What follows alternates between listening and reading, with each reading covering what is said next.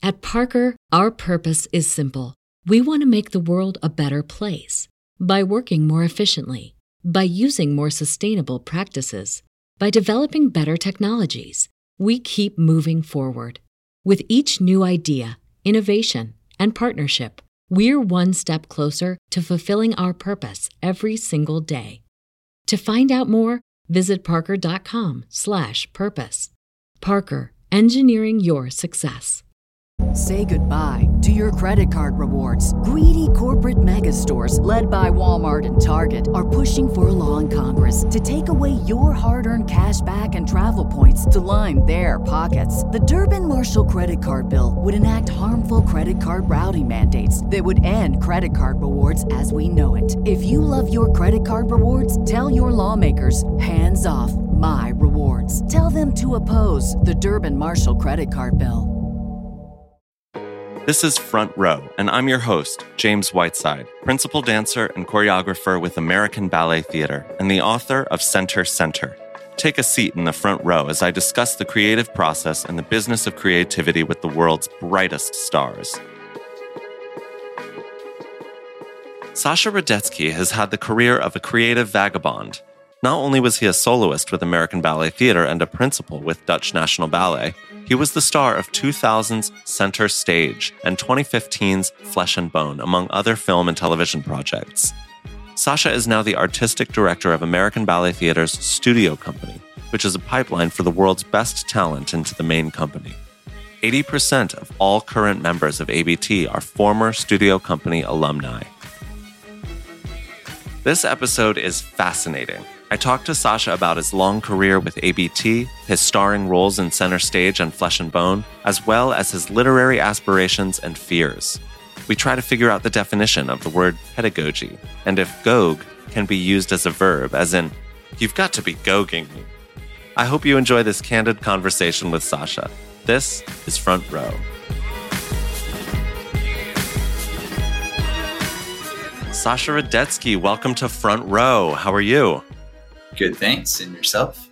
I'm doing great. It is very warm in New York City, so I'm cooking in my apartment/podcast studio. But, what are you going to do? It's been it's been brutal these last few days. Just trying to stick my head in the freezer every now and then and survive this. We should probably cut all of that. I don't think we can now. The awkward pause was really endearing, and I think my listeners need a little bit of levity in their day today. All right? I just realized I had nothing valuable to contribute at that moment. It is hot. It is hot, and we can, I didn't want to, it's pretty banal to point that out after you said it. So. All right, well, let's dive in. Come on, let's go. So, your career is so fascinating to me, and I'm desperate to know how it all happened and how it led you to eventually take on the artistic directorship of one of the ballet world's greatest gateways, the American Ballet Theatre Studio Company. I'd like to know how it is that you arrived as the artistic director of ABT Studio Company, which is truly the pipeline for some of the greatest talent in the world. Well, first of all, thank you for that kind introduction and those very generous words. I arrived at ABT Studio Company a couple years after I retired from the stage. When I retired from ABT, I was 37 and I just needed a break from ballet. I wanted really nothing to do with ballet. Wanted to put a little distance between ABT and everything that had been so familiar. Mm-hmm. And I wandered around in the wilderness a little bit, figuratively speaking, and tried some things out and had a good time, learned a lot, and eventually found myself back at ABT directing this college program called the NYU ABT Masters in Ballet Pedagogy program. Yes. It was founded by Raymond Lukens, and it offered a master's in fine arts to teachers learning who wanted to be certified in the ABT curriculum. And can you define pedagogy for our listeners / me? Yeah. So this was a source of lots of ribbing from my friends Yeah. who, called me a gogue. Gogue became a verb. They're like, "Are you goguing me right now?" I'd be like, "Oh, that's not how you spell that." "Oh, are you goguing me?" Very deserved ribbing. Pedagogue, I mean, as far as I understand it, it's a teacher. It's somebody who devotes their life and to the study of a certain art form. Generally, I think it's an art form. So pedagogy would be the study of teaching itself? Yes. Who's your assistant? Let's have I have an assistant. Google that real quick. Yeah. Okay. I'll have to ask Alexa. Alexa, look that up real quick. Yeah, I would say that's what it is. And in this situation, in this circumstance, it was like studying how to become a teacher, how to teach children up to, say, the age of 18. And how did that lead you to the directorship? So I will point out that I did bring in a very distinguished guest during the couple of years that I was directing that program. His name was James Whiteside, and he gave a fabulous talk, and my students were absolutely starstruck. And I was very grateful for your time. Yeah, I had a great time talking to them. They were so earnest and eager. And I think that says a lot about the way you handle young people in the arts. It's like you have to inspire them to have interest, because it's not the most obvious thing to have an interest in the arts, especially something as, possibly archaic as ballet. It's like when you've got your phone, I mean, it makes more sense to just go on TikTok than go to ballet class, if you ask me. So I think, it's a testament to the sort of cult-like fervor we can foster at American Ballet Theater, which I highly support. Yeah, it's like once you're bitten by that bug, you just, I mean, as I said, I wanted to distance myself from ballet, but it's kind of like the mafia. Once you're out, they pull you back in. And I was so grateful to be back in the fold. And we're experts, believe it or not. I mean, speak for yourself. I wouldn't claim any expert status or even pedagogue. Definitely still the forever student. But you're goguing me right now. Anyway, let's get this train back on track here. So at the same time that I got that great gig, Kate Leiden, who was the artistic director of ABT Studio Company at the time, invited me to be the rehearsal director for Studio Company. So I would do the NYU program in the mornings, and then I would work with the Studio Company in the afternoons, and also go with them on some tours. And then after a couple of years, I can't remember how long, but she stepped away to accept the directorship of the dance program at the St. Paul's School, the very prestigious boarding school in New Hampshire. She has two boys who were also enrolled, and it made sense for her to accept that position. So the position of artistic director of ABT Studio Company was empty. So I applied, and that's how Kevin McKenzie, he appointed me, and here I is a few years later. Was it an arduous interview process? No. I think by dint of having contributed daily, and Kevin knew the work, and of course I sent an application letter and did interview with him. And I think he did his diligence and asked Kate about my expertise, and so and potentially others as well. But I can't say that it was. He was my boss since I was 18, basically. Yeah. He knows you incredibly well. Right. Yeah. So I want to go back in time a little bit, all the way back, and talk about your ballet training. You trained in San Francisco, the Bolshoi in Moscow, Kirov in Washington, D.C., and finally at School of American Ballet and American Ballet Theater summer intensives. Why did you move around so much, and what did experiencing different training styles prepare you for? Well, let's see. I attended summer intensive since I was 11. That's when Misha Baryshnikov had an ABT school for 2 summers. So that was my first experience with a summer intensive at 890 Broadway. It looks exactly the same. Yeah. Those are the ABT studios in Flatiron/Union Square. It has been ABT's home since the 70s? The 80s? Yeah. Okay. They were in Columbus Circle before, and then I think they moved down to 19th Street. A couple summers there, and then a summer at SAB, all the while studying in San Francisco, near where I lived as a kid in Santa Cruz. And then at 15, I went to the Bolshoi in Moscow. It was just, I was invited, and it seemed like quite an adventure. And the teacher who invited me was a legendary men's teacher who had taught famous male dancers like Vladimir Malakov and Alexei Ratmansky and many others. So I felt like it was an opportunity I couldn't turn down.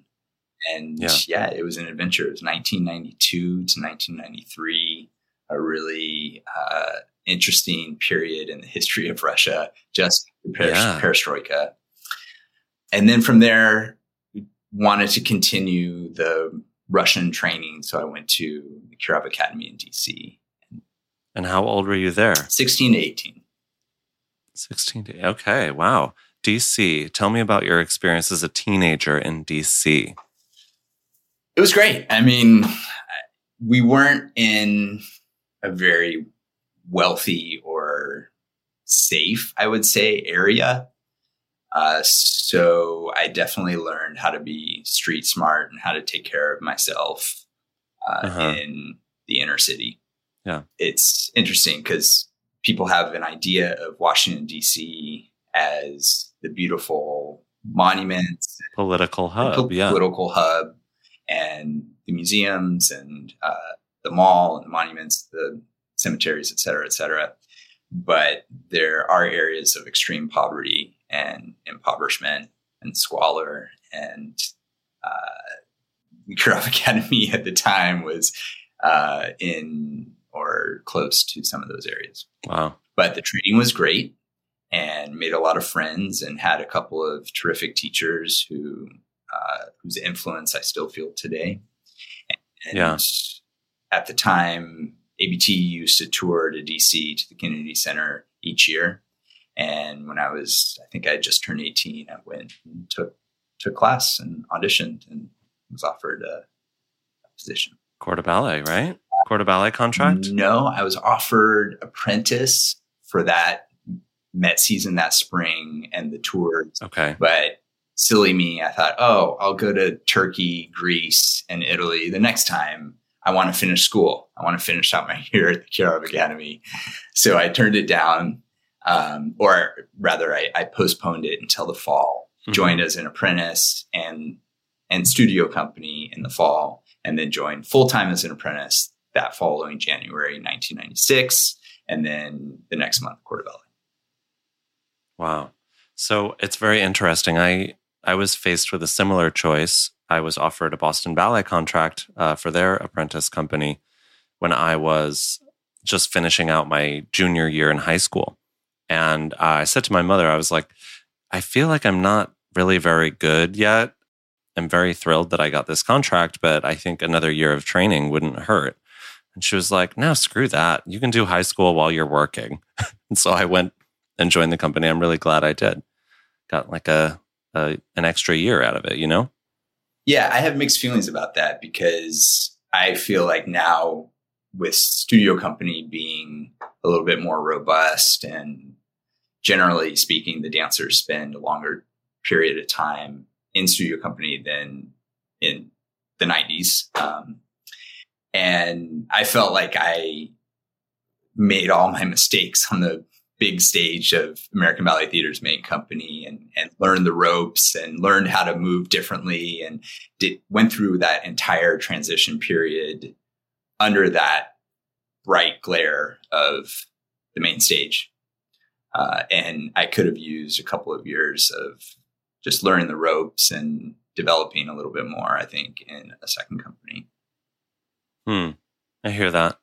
Was there studio company when you joined the company? Did it exist? Yeah, it was the first year that it was being reprised. It had taken maybe a 10-year hiatus.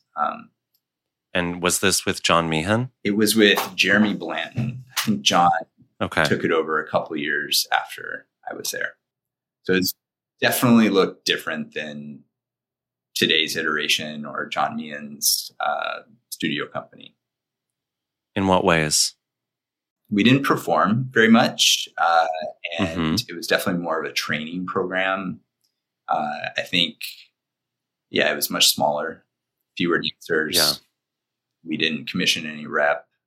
I mean, studio company in its current iteration is a touring company in its own right. There are commissions, there are literally world tours. I feel like the studio company might tour more than the main company at this point. Am I incorrect? Perhaps you are not incorrect. Perhaps you are correct. I have to be very circumspect in what I say here. I know. I'm I do. Putting you on the spot. I apologize. No, all good. We have been very fortunate to have a lot of tours, including overseas. Yes. All right, I'm going to move on here, and I want to ask how you landed the role of Charlie in 2000's Center Stage, which is now considered quite the cult classic. Funny how that is, right? Yeah. Isn't that incredible? And it really is. Do you know how many people, very young people who absolutely were just out of the womb when that movie came out, and they talk about Center Stage? It is wild. Yeah, I know. We filmed it so long ago, and yet it feels like yesterday. And it's been fun to see a new generation dancers who weren't born when it came out discover it and be tickled that that's their director or their teacher. Yeah. I mean, it's pretty timeless as the themes go, you know? Sure. Yeah, for sure. But it's not timeless in its styling. And that's a good thing, I think. So tell me how you got the part. What happened? All those styles are coming back, though. Isn't that? You bet. True? It's wild. I think they should stay where they were. Yeah, me too, man. I'm like, I don't know about those pants. You get like 4 people in one leg. Yep. Roomy. Right. Roomy. So the casting directors for Center Stage, they combed the main companies in the States and also went to Europe and invited a few people whom they deemed potential cast members to audition. And I was one of those folks, and I auditioned for the role of Sergey, the Russian guy. Gotcha. Blank on his name for a second. Yeah. And didn't fare so well with my Russian accent. And I thought that was that. And then a few weeks later, we were in the middle of the Met season, and I was called back to read for Charlie, which until that point had been Carlos, and they were seeking a Latinx gentleman. Wow. I had no idea. Yeah, they reimagined it as, I guess, a white dude. As a Californian. Yeah. Wow, I had no idea. That's an interesting tidbit. So did you immediately lawyer up and get yourself an agent and all that good stuff? I did get an agent who the casting agency recommended. Yeah, I do remember I had to read for the directors, and then I also had to do a dance audition for Susan Stroman, who's a choreographer. Yeah, what was that like? What did you have to do? I think maybe a few phrases of movement, and then I think she wanted to maybe see some bravura dancing, so just did some Grand Allegro, some Grand Pirouettes. Those are big jumps and big turns. Wow, that's so fascinating. That feels very foreign to me as a whole thing that happened. I can't quite picture that happening in today's media climate, like a big sort of taking itself very seriously ballet film. I feel like the closest we've gotten to that was another project you actually did, which was Stars' Flesh and Bone.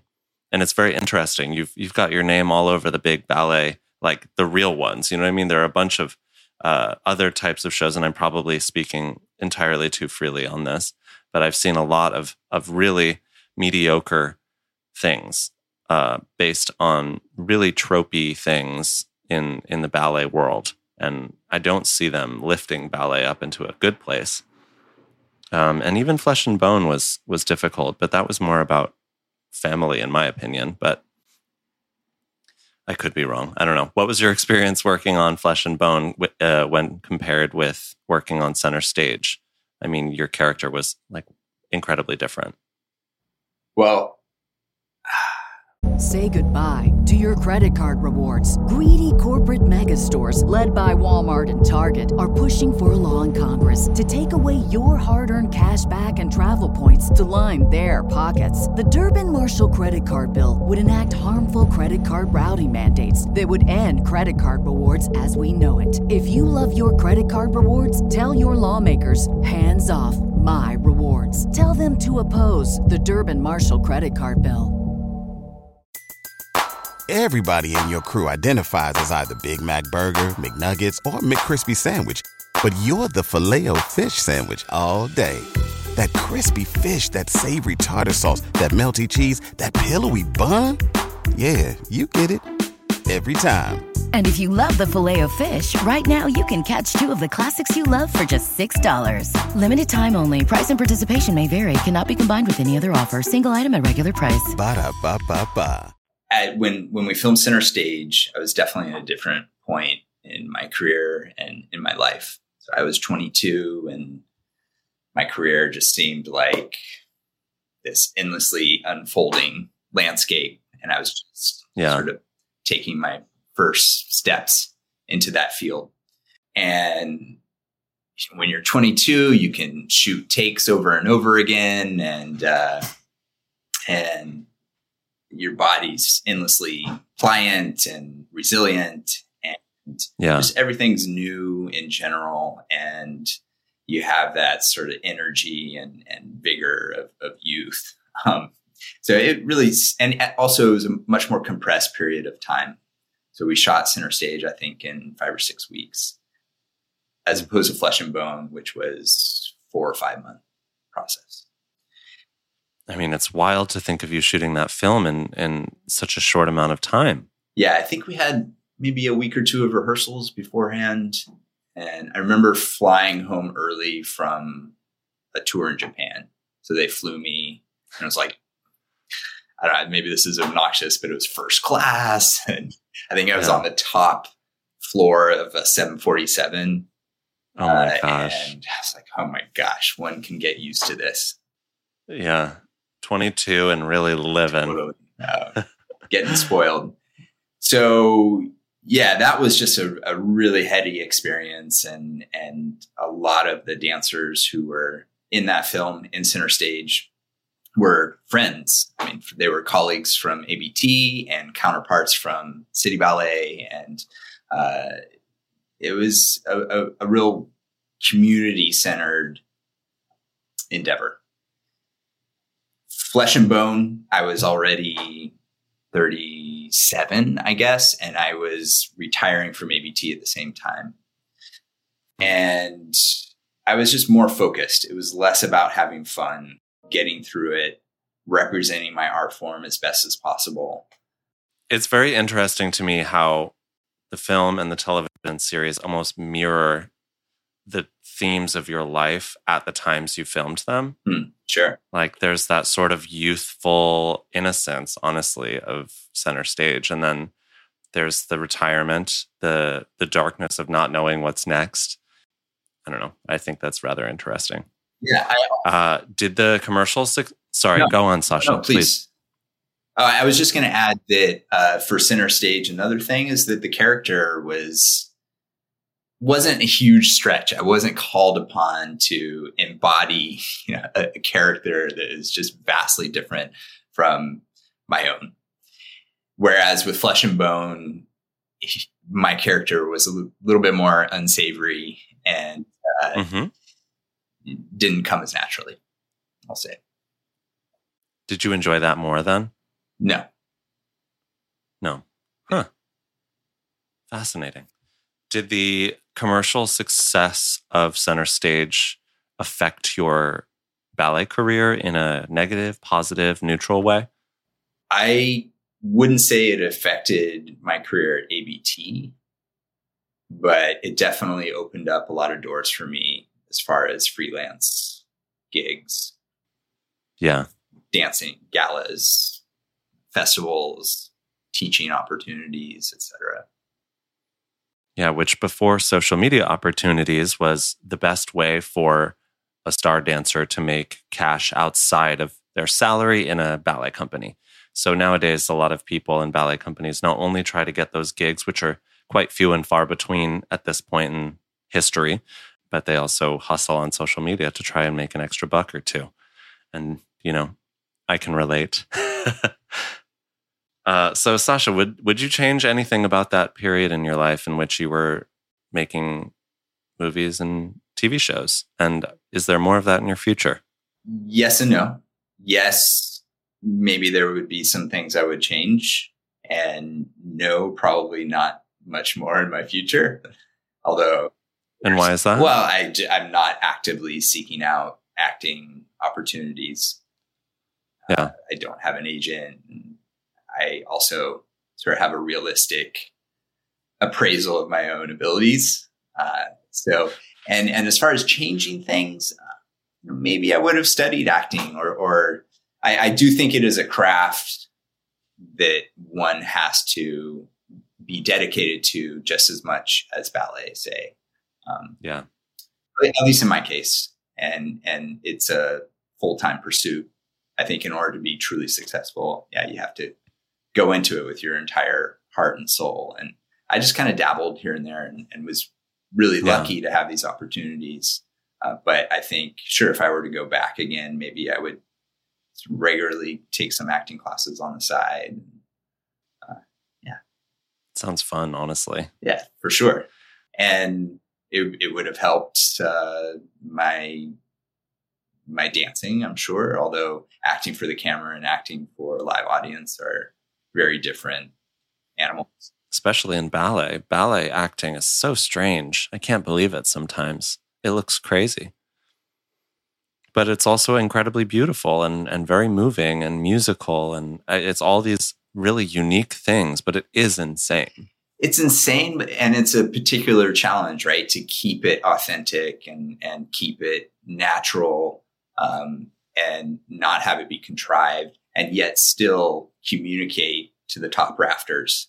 So let the story you're telling land with an audience that is 100 yards away. And, you're telling old stories in an old way to new audiences. It's just a challenge. But I think if there's a company in the States that does it well, it's ABT. Yeah. I mean, it's also part of why we love what we do. If it just adds this other incredibly challenging dimension. So you're not just it's not just physical. It's not just, you really have to tap into so many facets of your artistry. Yeah. I think it's really nice to focus on something other than just like being fierce. You know what I mean? Well, you have that down. That's your baseline. My baseline is no, but I always love character parts where you don't have to stress about the dancing and you can pour yourself completely into the acting. I'd like to do Lady Capulet someday. Oh man, isn't that a great role?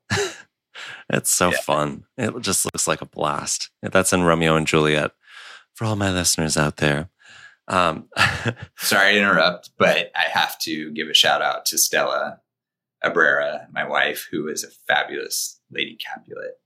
And I agree. And there's a very iconic scene when Tybalt dies and Lady Capulet bursts into the marketplace and weeps over his corpse, mourns very, very demonstrably, very, in a very heart-wrenching way. It's a very powerful scene. And Stella would work herself up into this frenzy backstage before she would go on. So like the tears were just like shooting out of her eyes and then just leave it all on stage and the curtain would come down. And if I was Tybalt, I'm this like lifeless corpse, the curtain would come down. I'd turn around and she'd just be sobbing and sobbing. And I'd say, it's over. Wow. It's okay. It's okay. Gosh, that's so draining. Completely emotionally draining. And I don't even want to know what she was thinking about in order to go to that place. But I just have so much respect for her dedication. And I feel like that's the only way to dance, the only way to go on stage. I deeply, deeply agree. And I have seen her do that many times. And I've had the great fortune to have her be my Juliet in Romeo and Juliet. Guys. Those are some of my most cherished performances. You two are maybe that I think my favorite. I can't, not even I think. And that first show in Chicago and then again at the Met, those are the gold standards for me. You two together. I appreciate that. And thank you. I remember Stella comparing being partnered by you to being partnered by one of the other legendary partners and saying that with James, it was like a roller coaster ride. Like you always feel secure, but it's just such a thrill. With other partners, it's more of like riding in a Cadillac. You know what you're gonna get, and it's so smooth and secure and beautiful and classy. And with James, it's definitely an adventure. You always take care of your partner, but it's the adrenaline is just like throbbing through the veins. That makes me feel really, really good. Thank you. Thanks for taking care of her. And thank you, Stella. Love you, Stella. Shout out. I'd like to talk about your interest in writing. Oh. And so you have quite a laundry list of freelance writing accomplishments. And I'd like to know if you've got any more up your sleeve. Is there a book coming? Wow, James, you did your research. I like how everyone who's been on this show has been surprised that I've done research. What does that say about me? Is there a book? I mean, if there's a book, then I would need you to guide me through it and mentor me on how to write. Oh, please. Oh, please. You're a fabulous writer. And for those of you out there listening, you absolutely should look up some of Sascha's pieces. They're just poignant and fabulous. And if you don't have a book rattling around in your brain, I urge you to try. Thanks. It's definitely a dream. I just feel sometimes unmotivated to tackle it. When I did retire, I got a fellowship to NYU's Center for the Arts. Yeah. And I tried to write a novel for a few months and emerged with a lot of pages that I just wasn't very happy with. And why? I just don't think it was very good. I love the self-awareness. Very good. Yeah. I mean, it's like, the older you get, it's, with my studio company dancers, I encourage them to choreograph.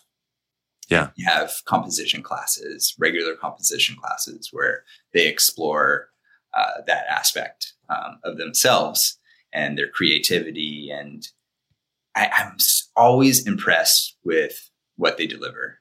And they don't have the hesitation and the self-criticism that comes with, I think, the experience of knowing really what's good and what's bad, and seeing people try to choreograph and fail. And so they have that confidence almost. And they just do it. It's also a safe place. But I think at the time that I was trying to write a novel, I'd already read so much, and that it can be paralyzing. You don't want to write a bad sentence, and you don't want to be a mediocre writer. And that's definitely, it exposes my lack of courage there. And it's a chicken shit thing to say, but yeah, I mean, so the easier thing is to just not do it. So I should get back and give it another shot. Yeah, I believe you can. Yeah, I think with the right story, maybe I'd be inspired. What about your own story? What about an autobiography or a series of essays? Yeah, maybe. Sorry, I don't mean to. I just don't know. I don't know that it's that interesting, but. You don't know that. Your language can be the interesting part. That's true. That's true. I deeply relate to the sort of innocence of youth that you speak of. Like, I mean, I started writing my book when I was 35, and I am turning 38 this coming week. And it's so funny. Very little time has passed since I wrote the book. And I feel even like, when I think about what I wrote about, it was really quite innocent and adventurous the way I approached it. And it's like, I can look at it two ways now. It can seem silly or stupid or childish, or I can be happy that I felt free enough to be silly and adventurous and weird.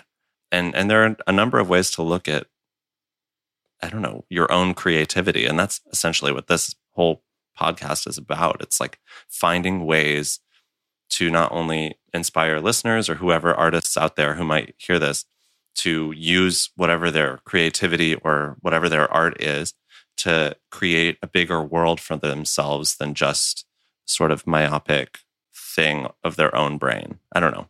I think it can be limiting what we view ourselves to be. Yeah, and you're such a great example of being a very well-rounded artist, and being a jack of all trades, master of none. First half of that characterization, yes. Latter half, no. But I think, yeah, we can criticize ourselves until we're blue in the face, and look back at previous works and think, gosh, those were the works of an immature person. Yeah. Or you can view them as a moment in time, and then you produce something else at a later stage in life. Look at me. I'm talking myself into writing again. I just really believe in your style. I think it's very beautiful, and I'd like to read a whole book in that style.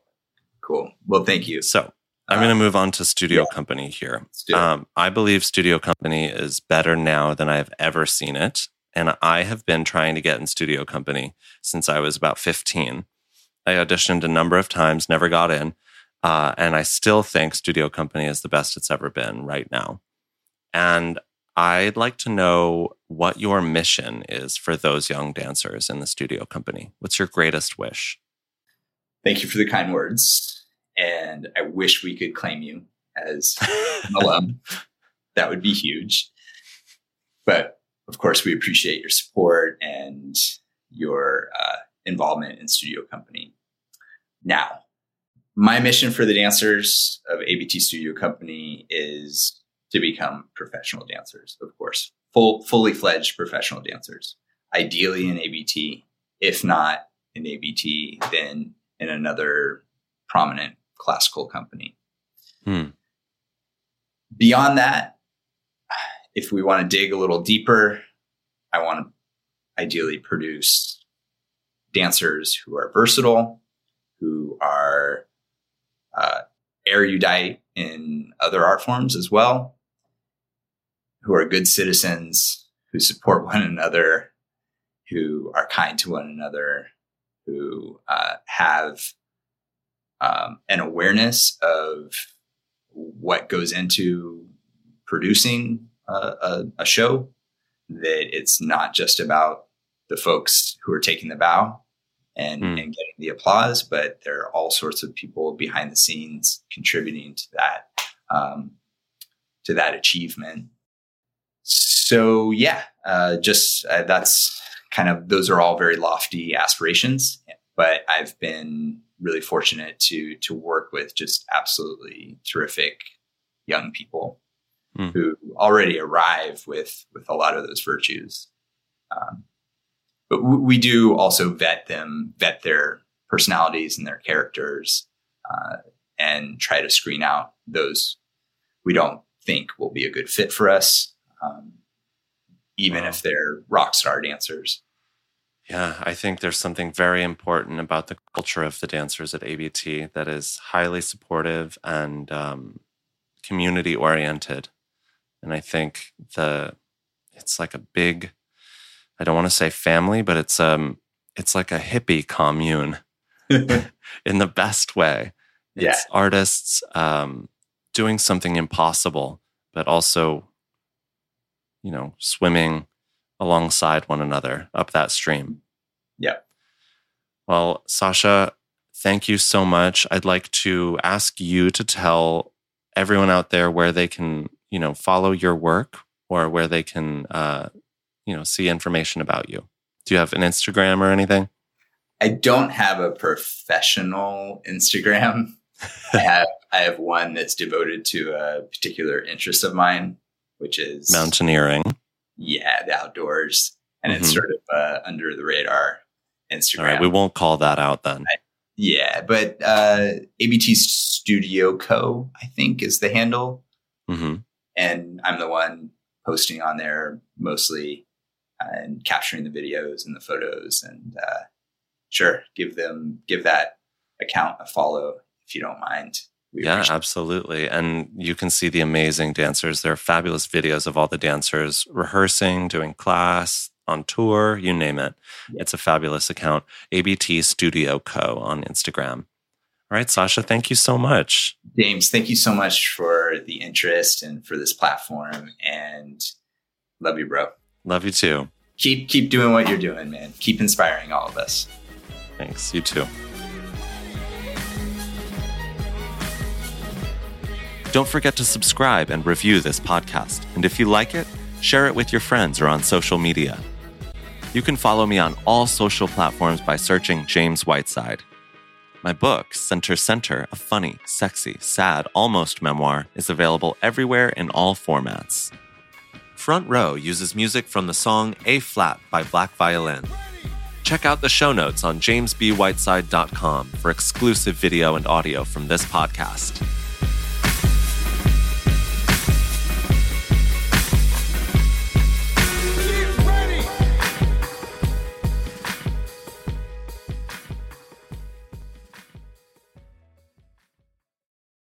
Say goodbye to your credit card rewards. Greedy corporate mega stores, led by Walmart and Target, are pushing for a law in Congress to take away your hard-earned cash back and travel points to line their pockets. The Durbin-Marshall credit card bill would enact harmful credit card routing mandates that would end credit card rewards as we know it. If you love your credit card rewards, tell your lawmakers, hands off my rewards. Tell them to oppose the Durbin-Marshall credit card bill.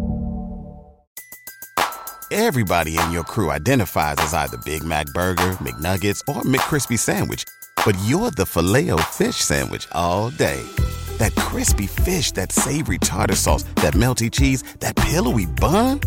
Yeah, you get it. Every time. And if you love the Filet-O-Fish, right now you can catch two of the classics you love for just $6. Limited time only. Price and participation may vary. Cannot be combined with any other offer. Single item at regular price. Ba-da-ba-ba-ba.